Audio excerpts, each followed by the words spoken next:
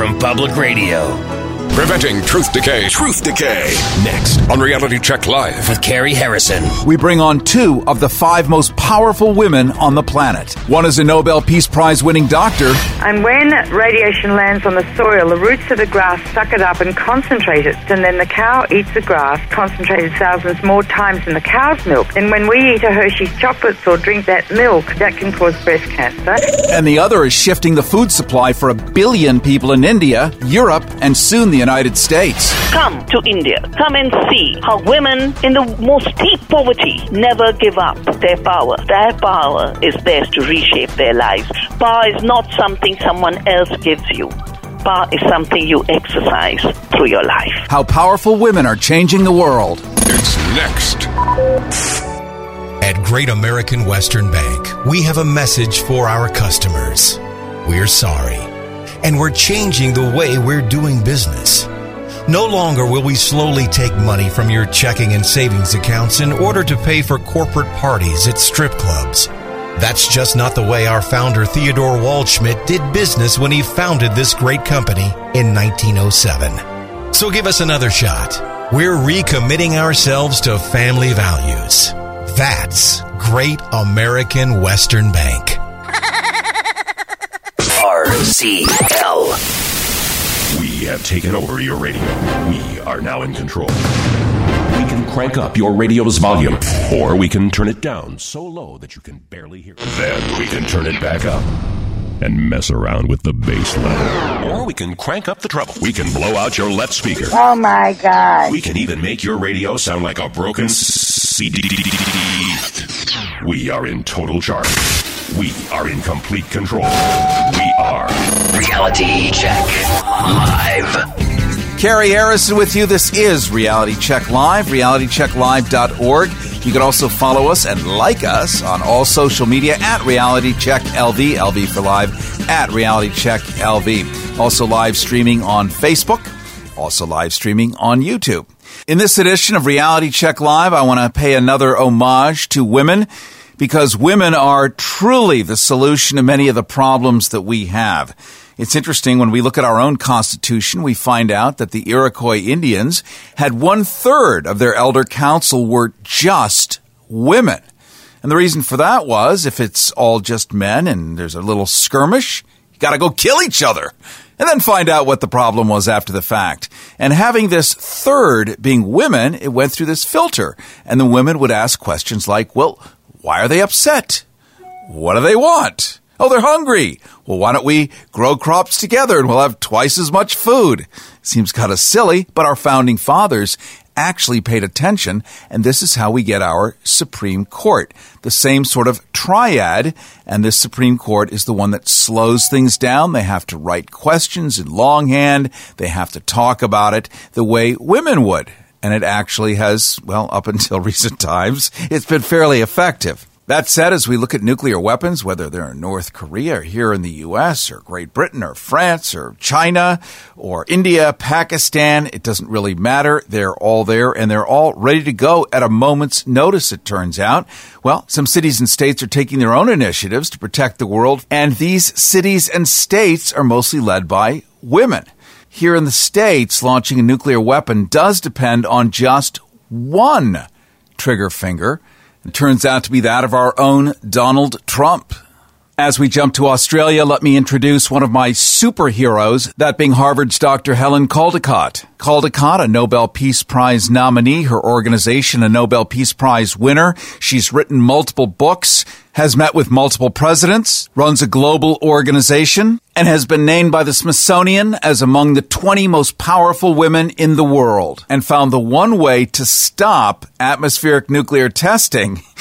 And will you hear how she did it? It's classic. And if you want the shortcut to get, say, a Congress full of men or a parliament full of men to respond in about 3 minutes or less, the trick she used is the one to use in the future. Trust me on that one. Dr. Helen Caldicott, I want to welcome you back to Reality Check Live. Thank you very much. For 35 years, you've been out there helping create awareness about the nuclear age in which we live, and so many of us sort of haven't really been paying attention. We think it's a power plant here and there. The Russians have something. So what if we have 12,000 multi-headed thermonuclear warheads? Big deal, no problem. What's on TV tonight? But it's a little greater than that, isn't it? It really is. You've got them targeted. I mean, nothing's changed since the Berlin Wall came down, in fact, when we were all so frightened. You've got them targeted with over 5,000 hydrogen bombs on hair trigger alert, and they've got you targeted with 2,500. To understand what that means, you need to know there are only 240 major cities in the Northern Hemisphere. Robert McNamara and I wrote a piece for the LA Times to say there were 40 hydrogen bombs targeted on New York City alone. Every town and city with a population of 50,000 or more is targeted with at least one bomb. And one bomb on New York, the Russian bombs are big, would just vaporize and burn everyone and kill almost everyone in New York. So it's still as insane and mad as it was during the Cold War, but it's worse because, as you pointed out, nobody knows, nobody's frightened. The Russian early warning system is falling apart.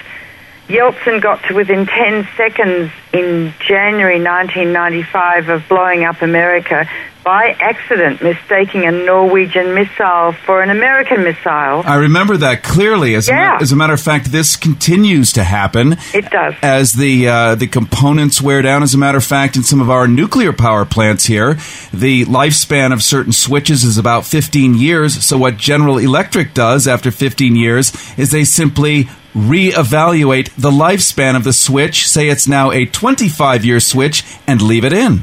Oh, yeah, well, just let me finish the nuclear weapons thing first. Every day our lives are in gross jeopardy. We're on the brink of annihilation, but we don't think about it. As you say, what's on television tonight? And that's called psychic numbing or manic denial. And I think we all do really know subliminally that our lives and our children's lives and indeed the whole of creation is in terrible jeopardy, but we don't take it on. And, you know, that's practicing passive suicide. And in medicine, if a patient is suicidal, we hospitalize them. So in a way where the society is sick at the moment, and we need to take this on. And I think that's one of the reasons that 30% of Americans are on antidepressants, because they know things are pretty grim, but they're not facing it. And you feel a lot of joy when you face it. When you drive by a nuclear power plant, you see all this steam at about 3 in the morning bursting up into the air. They say it's nothing but pure steam. Is it just pure steam? Yeah, that's true. That's just water coming out. But you also need to know that nuclear power plants consistently emit hundreds of thousands of curies of radiation every year. There's an inversion system near the reactor, and you live near a reactor or drive by.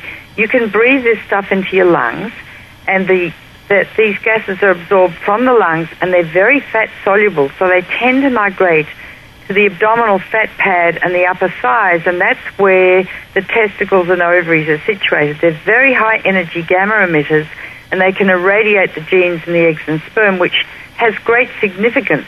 Dr. Helen Caldicott, I understand the worst is plutonium, which we see still exposed in the air at Fukushima and other places. Certainly nobody wants to bury it in this country. And according to your books, it really is the scariest of all. Plutonium-239, which is made in nuclear power plants, is so dangerous that hypothetically, if you took 1 pound of it, you can't, but if you could, and put that pound in every person's lung on Earth, parts of it, that would be enough to give every person on Earth lung cancer. And each reactor makes 500 pounds of plutonium a year. So what you're saying is 1 pound just spread out over the entire planet. Yeah. 1 pound of plutonium spread over the entire planet would kill all the humans. Well, if you could actually put it in the lungs, not just leave it on the soil and the like, you can't do it. But that gives you an indication of its toxicity. Its half-life is 24,400 years, so it lasts for 500,000 years. And it's got a predilection for testicles, actually. Plutonium is still falling out from the stratosphere because of weapons testing in the atmosphere that Russia, China, and America conducted in the 50s and 60s. So every male has a tiny, tiny amount in his testicles. The incidence of testicular cancer is rising, And also, it tends to locate just next to the cells that form the sperm, and it will mutate the genes in the cells of the sperm, increasing the incidence over generations of genetic disease. Plutonium also is handled like iron by the body. It's stored in the bone where it causes bone cancer and leukemia because the red blood cells have hemoglobin which are made with iron. It's stored in the liver where it causes liver cancer. It actually crosses the placenta where, like the drug thalidomide, can cause a normal embryo to develop gross malformations like no arms and no legs and the like. And you only need 10 pounds to make yourself a nuclear weapon, and you can get the design on the internet, buy the stuff at the local hardware store. All you need is a lump of plutonium the size of a grapefruit, and you've got yourself a bomb. So as each large reactor makes 500 pounds of a year, theoretically, a country with a nuclear power plant can make 50 nuclear weapons a year. Carrie Harrison with you. This is Reality Check Live, realitychecklive.org. You can also follow us on all social media at Reality Check LV, LV for live, at Reality Check LV. Also download our brand new free app from the App Store, Reality Check Live. Talking right now with Nobel Peace Prize winner Dr. Helen Caldicott, known commonly as the mother of the anti-nuclear movement, author of many, many, many books. We're getting the 411 on all the nuclear bombs, where they're pointed, how they work, and even how nuclear power plants work. Many of us think they just have some kind of nuclear explosion that makes electricity and don't know that they're nothing more than a gigantic water boiler with a lot of radiation, and one little oops, and we end up with Fukushimas all over again. You've got 103 of them all around. They are extending their lifespan. The metal becomes embrittled and can crack from the intense radiation. As you say, the switches are not working properly. And I've got a friend who is a nuclear engineer at the Union of Concerned Scientists who says it's not if but when there's going to be a major meltdown in America. Well, we just had, I have a friend who's from the Czech Republic who just had his thyroid cut out because it was cancerous. The guy is 29 years old. Oh, my God. And, you know, was obviously a teenager when Chernobyl happened. Yeah, God. Well, over 2,000 children have had their thyroids removed for thyroid cancer in Belarus alone. That's unheard of in the pediatric literature, and I am a pediatrician. I mean, we're doing the most dreadful things. Nuclear power is a cancer industry. It produces massive quantities of radioactive waste, which already is leaking and will over time into the food chains and bioconcentrate in the food and get into our bodies and, like your friend, cause cancer. But the thing is that the incubation time for cancer is 5 to 60 years after you've swallowed or inhaled some radioactive material, whereas if I sneeze on you, you're sneezing in 2 days. So the incubation time is long enough for the nuclear industry to disclaim credit for what they're doing. But this waste lasts for up to 500,000 years, and that's the legacy. We're leaving it to our descendants so we can turn on our lights. And Dr. Caldicott, if I'm not mistaken, things like milk and such tend to be quite aggressive magnets for things like leaking radiation out of power plants. Well, you need to know that Hershey's Chocolates is 13 miles from 3 Mile Island that had a major meltdown. We do not know the ground measurements of the fields around Hershey's where the cows graze. They bring in other milk too, but it's the richest dairying area in the country. And when radiation lands on the soil, the roots of the grass suck it up and concentrate it like strontium-90 thousands of times, and then the cow eats the grass, and the strontium-90 is concentrated thousands more times in the cow's milk. Then when we eat a Hershey's chocolates or drink that milk, the strontium-90 is a calcium analog, so it goes to lactating breast because milk is full of calcium for the baby. That can cause breast cancer. The baby drinks the milk, and the baby is very sensitive to radiation, far more so than adults. They can then get leukemia or bone cancer because the strontium-90 goes to the bone. The body thinks it's calcium. And then if you eat a Hershey's chocolate milk kiss and it's got some strontium-90 in it, it is deposited in your bone, only irradiating a very tiny volume of cells. And then years later, you might get a pain in your bone, in your femur, and go to the doctor, and there's a swelling, and then X-ray is taken, and the doctor says, I'm sorry, you've got osteogenic sarcoma. You have to have your leg off. And these things metastasize or spread, these cancers, throughout the body, to the lung, the brain, and the like. And that's how people die of cancer, as it spreads all over the body. So it takes a single tiny piece of strontium-90 to irradiate a single regulatory gene in a single cell to cause cancer and kill you. And that's what the nuclear power industry is up to. It's a medical problem. It's nothing to do with finance or economics or engineering or physics. It's medicine. Straight ahead, we're going to talk more with Dr. Helen Caldicott, who's received 21 honorary doctoral degrees, personally nominated for the Nobel Peace Prize by Linus Pauling. Her organization, Physicians for Social Responsibility, did win the Nobel Peace Prize, has been the subject of several films, including an Academy Award nomination. Roll some tape on this, because it's not something you're going to likely get to hear again anytime soon. Carrie Harrison with you. This is Reality Check Live. Reality Check Live. News. Reality Check Recap. For Reality Check Live, I'm Mercy Malik, and this is your Medical Minute. The search for answers regarding Americans' ever-increasing rates of depression and suicide may have identified a new contributing factor, the use of several common prescription medications and over-the-counter drugs. A recent study published in the Journal of the American Medical Association revealed that nearly 40% of Americans currently take at least one medication whose known side effects include increased chance of depression, and that taking additional such drugs further increases the risk with each added prescription. Perhaps even more troubling, 23.5% of Americans currently use medications that identify suicidal symptoms among their possible side effects. Roughly 200 common prescription and over-the-counter drugs sold in the U.S. are known to cause depression, and the number of Americans taking at least 5 different prescription medications has increased dramatically in the 2000s. RCL. And now for your American Minute. Law enforcement data provided to the Associated Press indicates that social media sites are dramatically affecting gang culture in Chicago and are exerting a similar influence on gangs nationwide. Tracking social media-initiated gang killings is of particular importance in Chicago, where police say that the majority of the city's 650 murders in 2017 were tied to gang violence, more than those in New York City and Los Angeles put together. Chicago gang conflict mediator Rodney Phillips says that the catalyst for most present-day gang killings are online taunts and insults. Not surprisingly, the longest recently brokered gang truce included a pledge by both sides to mutually refrain from inflammatory online activity. Phillips says that insults delivered by hearsay or even face-to-face can often be shrugged off, but, quote, with social media, everyone sees it. Social media is gasoline that fuels violence.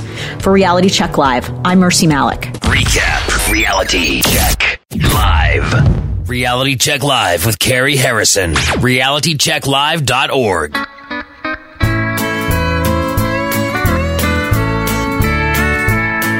Oh, I'm a Texas oil man. The war didn't go the way we planned, but now our troops are in command.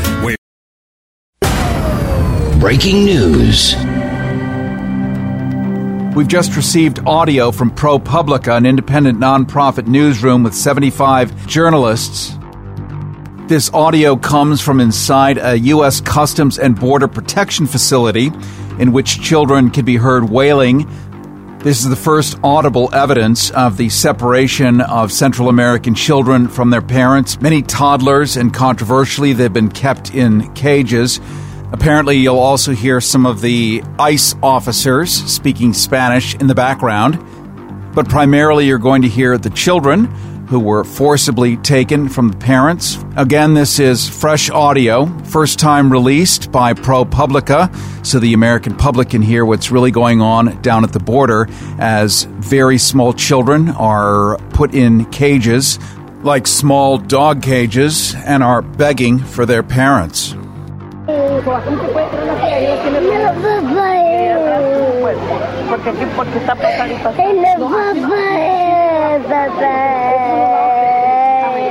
Porque todas las enfermedades tengo 2 años de hilera. Tengo 2 años de hilera. No, papá. Me dijeron que... El otro grupo no, es para... Por eso no puedo tener nada. Porque luego viene ahí y ahí agarra pareja. Ay, no, papá. Voy a llamar a mi tío tía para que después de comer me venga a recoger. Cuando agarre la comida ya voy a venir para que le... Ay, no, papá. Tengo el número yo de memoria, 34, 34. Ay, no, papá. Ay, no, papá. Yo vengo con papá. Voy a llamar al menos a mi tía para que me venga a recoger. Ay, no, papá. Y después para que llegue mi mami lo más pronto posible. No, claro, con papá. Claro,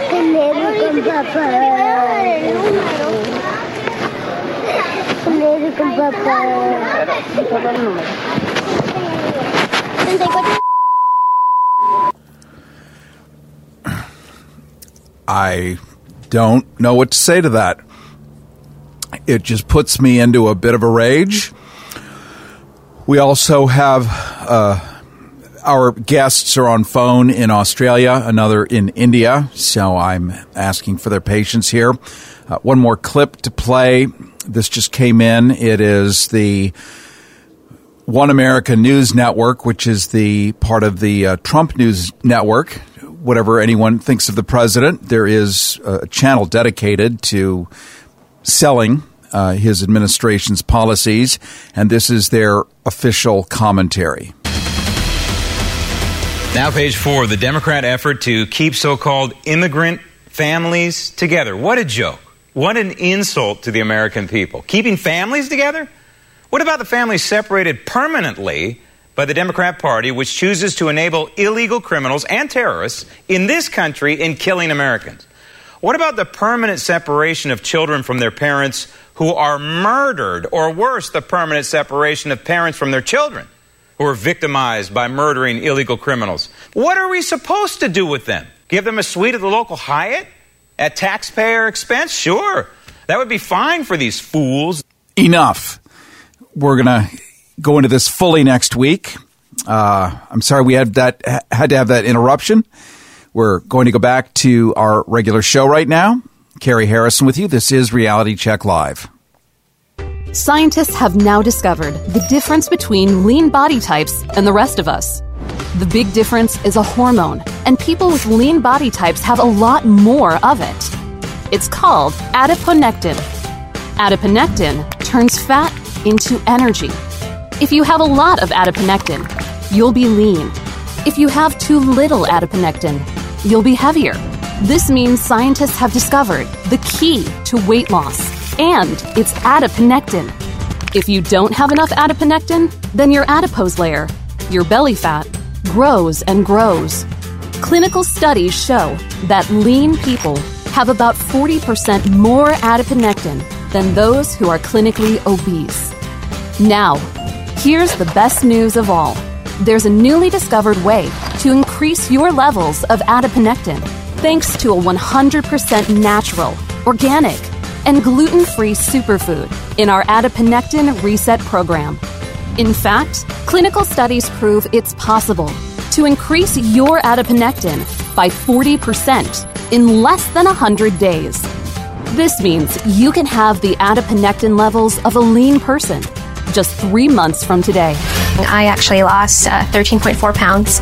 In 10 days, I felt the best I ever felt. In a matter of 3 months, I was down 35 pounds, and I wasn't even trying to lose any weight. In the last 2 months, I've lost 75 pounds. I have now lost 142 pounds and 10 pant sizes in just 14 months. First, I thought this can't be real and had to weigh myself more than once just to make sure my scale wasn't broken.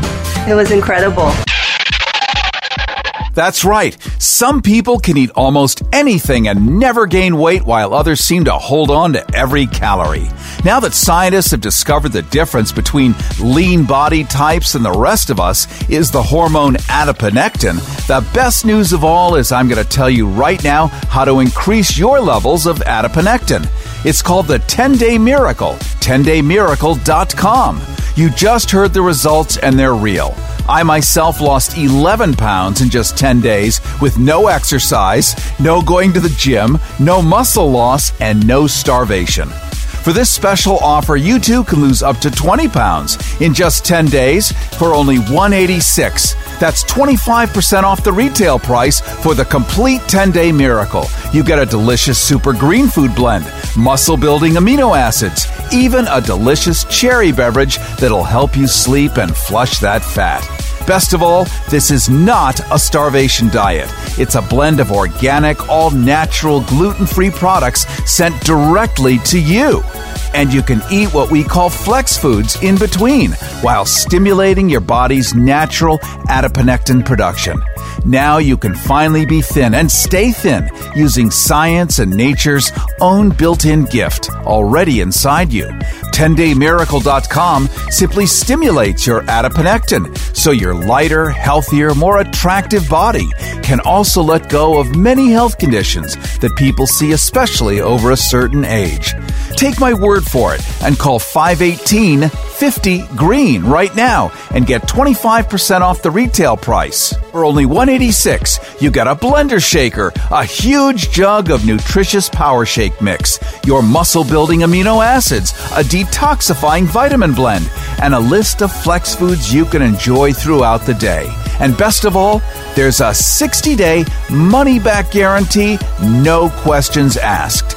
So go to 10daymiracle.com or call or text THIN to 518-50-GREEN.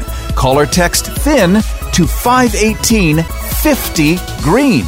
Call or text THIN to 518-50-GREEN. 518-50-GREEN. 518-50-GREEN. 518-50-GREEN. Reality Check Live. Reality Check Live. Reality Check Live. Reality Check Live. Carrie Harrison with you. This is Reality Check Live, realitychecklive.org. Make sure you ping us, poke us, prod us, and palliardize us on all social media at Reality Check LV, LV for live, at Reality Check LV. And as we continue to celebrate how women have changed the course of history and are right now the major force behind the changes on Earth. We're talking to Dr. Helen Caldicott, probably the best-known physician in the world dealing with nuclear radiation and the effects on the human body. She also is an activist and has been doing this for the last 35 years, met with President Reagan in the Oval Office and tried to dissuade him from spending what ended up to be $3 trillion on weapons, including nuclear warheads and on and on. And Dr. Caldicott, historically, and I remember reading part of your biography, this may be anecdotal, but I believe it's a great story anyway. You were able to help halt nuclear testing off of Australia by pointing out what happens to men's testicles, and of course the government, being controlled by white males, reacted. Yeah, well, first I led the movement against the French tests in 1972, and then I found out that we in Australia have 1/3 of the world's richest uranium, and our government was about to mine it. So I went to the government, they were disinterested. I went back to the Murdoch media, who at first championed my cause on French tests. They were not interested, and I had a friend who was an engine driver, and he said, look, let's write to all the unions in Australia. And at that time there were 76 unions. I went to talk to the TLC, Trades and Labour Council in Adelaide, to all the union representatives, and like Australian men, they'd drunken a lot of beer. I was young and still relatively attractive then. They gave me 10 minutes, but they were talking loudly for the first 5 minutes. I thought, how am I going to get their attention? So I talked about the medical effects of radiation upon their testicles. Well, you could have heard a pin drop. If that's one organ or two organs that those unions really care about. I finished my talk in 5 minutes. They said, oh, my God, we can't have this going on in Australia. They sent a telegram to the then Prime Minister Gough Whitlam. And the Australian Council of Trade Unions, which is like your AFL-CIO, brought a ban to uranium mining, transportation and exportation of uranium for 5 years. And it came because of that medical description. So there's always a way to get to people. Well, that would be a way that would work so well with our rather impotent and constipated Senate and Congress, using, look what will happen to your testicles. Even though they haven't used them in years, they probably wish they could. You don't know, do you? I mean, you've got big ovaries, I must say. It's exciting. Ovaries? Oh, thank you. No, my ovaries have ceased to function. You're just an amazing, brave, and what a civilian you are. Not a subject, a civilian, a helper of humankind, a giver of life, and of course, as a physician, you take not only your Hippocratic oath, but your whole personality is about keeping us alive and keeping us healthy. Well, really, all I'm doing, is practicing global preventive medicine. I'm just obeying the Hippocratic oath, that's all. And finally, Dr. Caldicott, here we are listening. Many of us have broken out into a sweat, hands wringing, beads of perspiration leaping off the fevered brows, going, well, what the hell can I do? I mean, good God, the milk supply, the red meat, food. Yep. Okay, so you need to do two things. You had a great president once called Jefferson, who said an informed democracy will behave in a responsible fashion, and you're helping to inform people. But you need to learn more. Our planet is in the intensive care unit. We have an acute clinical emergency on our hands, and we have to fix it. And we are all now physicians to this planet of ours. I read Grey's Anatomy to learn to become a physician and to do surgery and the like. If you read my book, Nuclear Madness, What You Can Do, you'll have enough information on nuclear power and nuclear weapons and nuclear war. And I won't even mention the president. Number two, go to my website, nuclearpolicy.org, and you will find out how to work with us to defeat these nuclear monsters. My goal is to abolish nuclear weapons between Russia and America in the next 5 years. They're friends, and of the 30,000 hydrogen bombs in the world, Russia and America own 95%. So if they get rid of their bombs, then you can say to North Korea, hey, no, you're not to do it. We're not doing it, you're not either. And you have the moral authority to police the world, number one. Number two, I want to abolish nuclear power in this country in the next 5 years. I could melt a reactor down in a couple of hours. I don't know why it hasn't happened yet. Terrorists don't need nuclear weapons. They're deployed in the form of nuclear power plants throughout your country. They all must be shut down, no more nuclear waste produced. Remember, it's a cancer industry, nuclear power, and we must fill the country up with solar collectors. There's enough wind west of the Mississippi to supply 3 times the amount of electricity America needs. And California recently passed a statewide law that all new manufacturing must have solar panels on the roofs. Dr. Helen Caldicott, Nobel Peace Prize-winning expert on all things nuclear, I want to thank you so much for joining us today on Reality Check Live. Thank you, Harrison. This pussy grabs back. Reality Check Live. This is Chris Matthews, host of The Chris Matthews Show and Hardball. You're listening to Harrison. Reality Check Live with Carrie Harrison. Tired of trying to find a low-interest loan, especially when you're unemployed? Instead of getting a job, rely on the financial lending wizards at LendingTreeBranch.com. LendingTreeBranch.com was great because they were able to immediately give me a list of crooked bankers who wanted my business so they could screw me over royal. Now I'm further in debt, but I have the money to do the things I want. I think. Thanks, LendingTreeBranch.com. LendingTreeBranch.com is on the web. And as you all know, anything done through the cyberspace of the internet with no tangible physical location is totally trustworthy. I didn't want to be humiliated by having some suit-wearing financial guy tell me to my face that I'm not approved for a home equity loan. So I went to LendingTreeBranch.com, and I got a form letter from a computer-generated database that told me I'm not approved. So when you need extra cash to fix up your home, toss into an offshore tax-free account, or pay off bills for all the other crap you bought from telemarketers, call us. We're LendingTreeBranch.com. Not affiliated with Olive Branch Financial, Branch Lenders Incorporated, or First Tree Financial Network. Listen, well, it's still legal. Reality Check Live. Carrie Harrison with you. This is Reality Check Live, realitychecklive.org. You can also follow us on all social media at Reality Check LV, LV for live, at Reality Check LV. You can also download our free app at the App Store, Reality Check Live, where you'll get a podcast of this and every other show, of course, on every major streaming service, a variety of FMs and AMs, coast to coast. As we celebrate women and how they literally are altering the planet right here, right now, today, I want to introduce to you another one of my superstars, a superhero of mine, Vandana Shiva.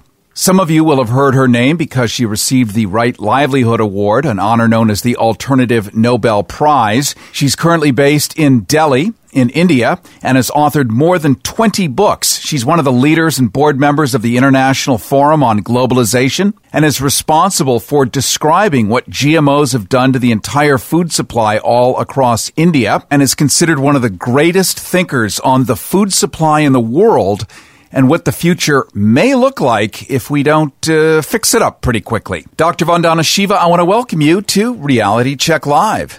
Hello. Not a whole lot needs to be said about the state of the world, whether it's nuclear weapons, whether it's GMOs and food supplies and climate change and dislocated people by the tens and tens of millions, refugees all over the world, skirmishes, crazy governments popping up left and right.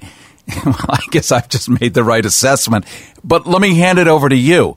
What are you seeing? I think it's the first time we are faced with a survival, existential problem that we as a species are living in ways, or at least some people among our species are forcing others to live in ways that there is no guarantee that our species will have a future, or many other species who we will take down with us. We talk in terms these days about climate change. Is the horse already out of the gate? Is it too late to reverse?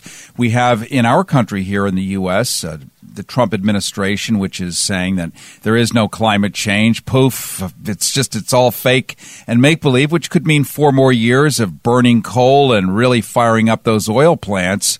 How does that look to the other people around the world? Well, I've done a whole book on climate change. It's called Soil Not Oil. Of course, participated in not just the negotiations at the UN level, but worked with governments on policies for mitigation and adaptation. First and foremost, to say that climate havoc is not taking place is to be in the ultimate denial. And so we talk of climate chaos, we talk of climate uncertainty, and no one can say lives aren't being lost. We lost 20,000 people in my region. 1999, a super cyclone of Orissa took away the lives of 30,000 people, and that's just my country, one country, India. Droughts, slow killers, but I think the bigger focus has to become that there are solutions, real solutions. And my work has shown that, A, the saving of seeds, of climate-resilient seeds, we saved salt-tolerant seeds. We were able to use them to rejuvenate agriculture after cyclones, after the tsunami. These are not inventions. Monsanto's labs don't create climate resilience. It is farmers breeding and nature's evolution. Secondly, we know that through organic farming, we do have a real solution, both in terms of adapting and creating resilience, but also in terms of mitigating, pulling out the excess carbon dioxide that's stocked up in the atmosphere and putting it in the soil where it actually belongs. Excess carbon dioxide doesn't belong in the air, but carbon belongs to the soil. Living carbon belongs to the soil. The third very, very important issue is that this is a very important aspect of climate justice. Because the same economy that is destabilizing the climate is also leading to land grab. It's also leading to oil wars. It is also creating the fossil fuel agriculture, which is responsible for 50% of all greenhouse gas emissions. And if we shift to ecological agriculture, not only do we address the climate problem, we produce real food, good food. We allow small farmers and family farms to stay on the land, and we build back the economy and we reclaim democracy. That's why I always say it's with the seed and the soil and your food. You begin with challenging this infrastructure of less than 1% trying to grab the resources of the world and the democracy of the world. And so in Paris, we planted a garden of hope, and we said, even if governments fail, we cannot fail the planet, we cannot fail our people, we cannot fail our future generations. It is in our hands to now start thinking much more of what is it that we as an earth community can do than looking at people who've already betrayed the planet and people. Carrie Harrison with you. This is Reality Check Live, realitychecklive.org. You can also please follow us on all social media at Reality Check LV. We're talking right now with Dr. Vandana Shiva. She is in Delhi, India. She is the world's foremost expert on food sovereignty, on GMOs, on globalization, on what it means, and has taken the billion-person population of India into a brand new frontier of wisdom, looking at their traditional practices and ways into the future, plus how everything is interconnected and where we stand today as we hang in the balance. It's interesting, Dr. Vandana Shiva, whom we're talking to right now. I was at a family reunion in Wisconsin, a very agriculturally centric state, and there were cornfields that went miles in every direction. And I saw dead butterflies, and I was talking to my cousin who's a crop duster there, and their relationship, many of the farmers with Monsanto, is they're sort of connected. They buy the seeds are sterile because they're genetically modified, and so they won't reproduce. So these farmers in Wisconsin and neighboring Iowa and Illinois have to actually sort of relicense, almost like rent the seeds year after year, when their parents just had seeds. When an apple dropped, it would make a new apple automatically as long as you had sun and rain. We're talking about a whole new system now that farmers are dealing with. Well, it is precisely the imposition of this system which is accounting for 95% of the cultivation in the United States. When it was being imposed on the rest of the world and India through free trade agreements like the WTO, its intellectual property rights agreement, corporations like Monsanto claiming seed to be their invention, collecting royalties, forcing farmers to buy seed every year. That is what precisely led me to start the movement called Navdanya, to save seeds in order to save freedom. And in these 30 years, we've created 120 community seed banks. We have done satyagrahas, the non-cooperation. Anytime a law is brought, a Monsanto law is brought in India, we basically say we will not obey, just like when the British tried to impose salt laws. Gandhi walked to the beach, pulled out the salt from the sea, and said, nature gives it for free. We need it for our survival. We will continue to make salt. We will not obey your laws. And we say, nature has given these seeds. Our ancestors have bred them. We owe it to future generations to pass them on in the integrity, diversity, beauty with which we have received them. Therefore, we will not obey any law that comes in the way of our duty to the earth and future generations, because it is those higher duties that define both our freedoms as well as our responsibilities. And I have to say, not only have we prevented laws of the kind that Monsanto would like in India from being implemented, we won every case against them, not just nationally, but internationally, wherever Monsanto has tried to make it illegal for farmers to save seed. In the last decade, the seed freedom movement that Navdanya started has rolled back law after law after law. So I think reclaiming the seed as the source of food, as a source of economic democracy and food freedom, is reclaiming the seeds of democracy, to know when it is your duty to say no. After all, Thoreau said, slavery is something I cannot support. I must engage in civil disobedience. If Martin Luther King had not given a call of not cooperating with unjust laws of racial discrimination would still be illegal in this country. And today, if there's a resistance to a new institutionalizing of racism, it's because of all those efforts that have gone in the past. At one level, what we are being called to do in our times is to remember every good effort humanity has made to fight every negative force, the force of greed, the force of sexism and domination of women and violence against women, the force of racism and domination on the basis of the color of your skin, especially when all it is a pigment and, underneath we are all the same. We are one humanity. I think it's a moment we are being called on to live truly as one earth family and one humanity. And no other generation has been given this opportunity. We cannot let this pass.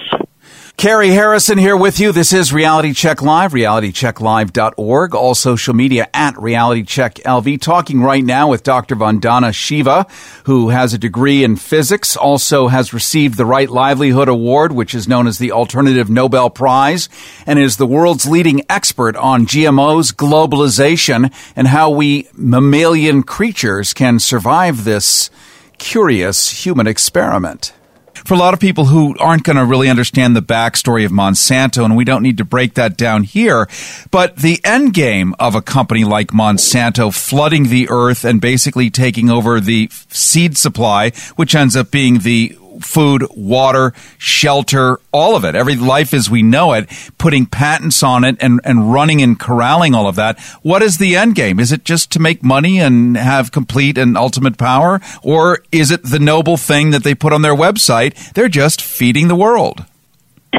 Well, it's definitely not feeding the world, and they know it as well as anyone else, because there is no increase in yields because of genetic engineering.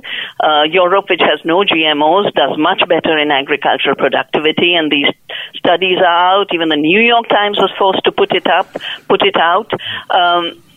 The objective is, of course, profits, but I think this level of profits goes hand in hand with a deeper insecurity.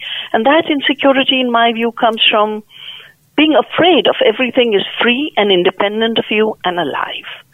Why would anyone want to control the seed? We need to celebrate the freedom of the seed to evolve to diversity, to resilience, to quality, to multiplication, to renewal.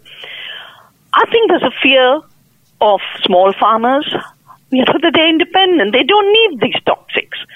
But control and profits together is what's is at it. And my new book, Resurgence of the Real, which should be out soon, I have written about how this level of control is now not just global, but it is intersectoral. Monsanto has bought up the Climate Data Corporation, the Soil Data Corporation, the Bee Research Institute. It has now joined forces with Silicon Valley to put spyware into tractors and to put surveillance into drones. Why are they so afraid of a simple act like farming? And this role of surveillance as vital to grow your food is even madder than the role of poisons and GMOs to grow your food. Growing food is celebrating the best of nature and your capacity to co-create with nature. And so it's really about the fundamental freedom in nature and people versus the deepest insecurity in the hearts of the powerful. And I really do believe that it is that urge of freedom that eventually will show the future, not surveillance drones. And we see just neighboring south of here, the dreaded Mexico. I say dreaded because I speak on behalf of the current State Department, the dreaded Mexico. And they have somehow been able to avoid much of this GMO toxification of their seed supply, though we here in the United States brag that we're the greatest democracy that Aristotle ever knew. They in Mexico somehow have been pulling it off as little tiny subsistence farmers. How do you do that? Well, I have actually been to Mexico again and again and again to lend them support in their resistance to not allow Monsanto's GMO corn. And on the issue of south of you being Mexico, if I remember my history right, wasn't this land also Mexico once upon a time? But coming back to the issue of corn, Mexicans have evolved corn from a wild plant called teosinte into the thousands of varieties. They see themselves as the people of corn. They do not see a division between corn and the human being. And that is why they have such deep mobilization from the deepest resources within them, cultural, spiritual, to say no. And I have been there when they perform the most beautiful indigenous ceremonies in Oaxaca to say we will not accept it. I have been there to submit interventions in the court. I have been there in the Senate to lend support. So it is really across society there is this consensus that we are the people of corn and we will not be contaminated. We're doing a trip with KPFK coming up in May. We are going to Cuba. We're going to visit some of their green space. They're famous since the 1960s, have this biosphere that they never let go of, and they celebrate it. They like it. They don't think it's a bad idea. And we're going to be eyewitnesses of something that's now 50 years old and still seems like a novel idea here. The Cubans still use, obviously, regular seeds, and they think it's a good idea. What's your sense of how the Cubans are doing it? Well, I think everyone who is panicking because there's been a regime change in the United States should turn to Cuba to learn. After all, it was the trade sanctions of Cuba that made Cuba organic. And not just organic in a trivial sense, organic as leading country. I have been to Cuba for the organic program, and to see the urban gardens produce abundant food. No chemical industrial system could produce the kind of food they produce. But more important than that is the fact that all those vegetables are then put out at the gate for anyone to take. Food for them is a commons. Seed for them is a commons. And reclaiming the commons is the only way our species will have a future. Not through privatizing the air, not through privatizing the water, not through privatizing our democracy, not through privatizing and poisoning our food system. So here is a society, a small society that turned the worst of adversities of the sanctions against fertilizers and oil and said we will become fossil fuel free in our agriculture. And they've shown the way. The whole world needs to follow that way in agriculture. The whole world needs to follow that way in turning adversity into a new creativity. Wow. We at our panel on Sunday, where, by the way, you shone in your 1,000 watts of halogen landing lamps like on a 747. I love being in your orbit. It's like fuel and food for me. And as I said, if I could have more women in politics and in power, that nurturing spirit would clearly be the soothing emollient to our particularly troubled spirit right now. Economy cannot be 8 men controlling half the wealth of the world. Right. I mean, it's a bit ridiculous. And democracy cannot be those rich men stealing representation and deciding exactly who will be a cabinet minister and who will be a president. So we have to reclaim democracy of the deepest kind. And Gandhi knew this all along. And he called it Swaraj, self-rule, self-governance. Self-governance not just in terms of a distant authority, but self-governance in terms of where you are. You as a person, your community, and radiating outwards into a beautiful description he made. He said, I don't want to see the world as a pyramid where the top crushes the bottom that supports it. I see the world as an ever-expanding, never-ascending oceanic circle, where every person is the center of the circle, and the outermost circumference lends support to everything within. We have to become one oceanic circle of one planet, one Earth family. And I really do invite my fellow citizens here in this country who are feeling in despair, come to India. Come and see how women in the most deep poverty never give up their power. Their power is theirs to reshape their lives. Power is not something someone else gives you. Power is something you exercise through your life. Dr. Vandana Shiva, thank you so much for joining us today on Reality Check Live. That was Dr. Vandana Shiva. Her work spans from teaching at universities worldwide to working with peasants in rural India. Time magazine identified Dr. Shiva as an environmental hero. Asia Week has called her one of the 5 most powerful communicators in Asia. And Forbes magazine has identified her as one of the 7 most powerful women on the globe. When I think of us spinning somewhere out in space, I feel so much for the whole human race.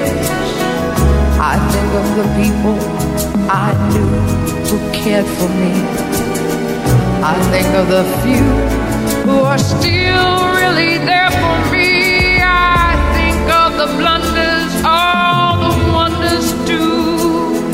I think of me, I think of you, and what together we can do.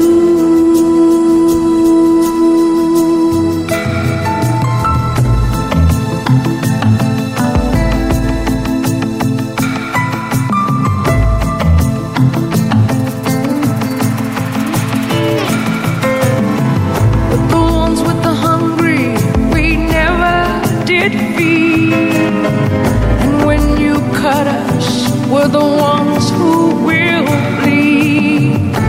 We're the ones who will follow, even though there's no one to lead. We're the ones who look for company in all-night bars. We're the ones with the bypass surgery scars.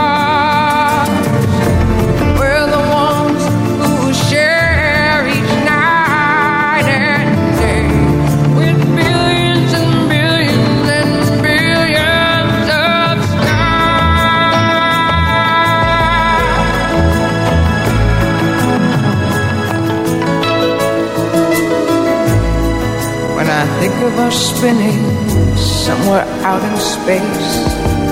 I feel so much for the whole human race. I think of how tender, I think of how gentle, and I'm not ashamed to admit I get sentimental. I think of our fragility, our future, and where we'll be. I think of our pride.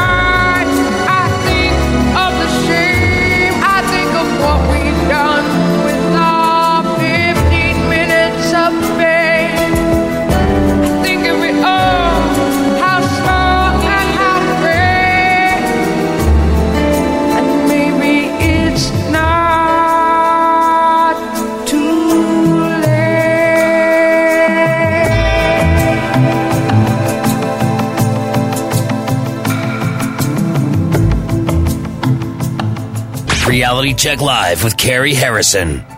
RealityCheckLive.org.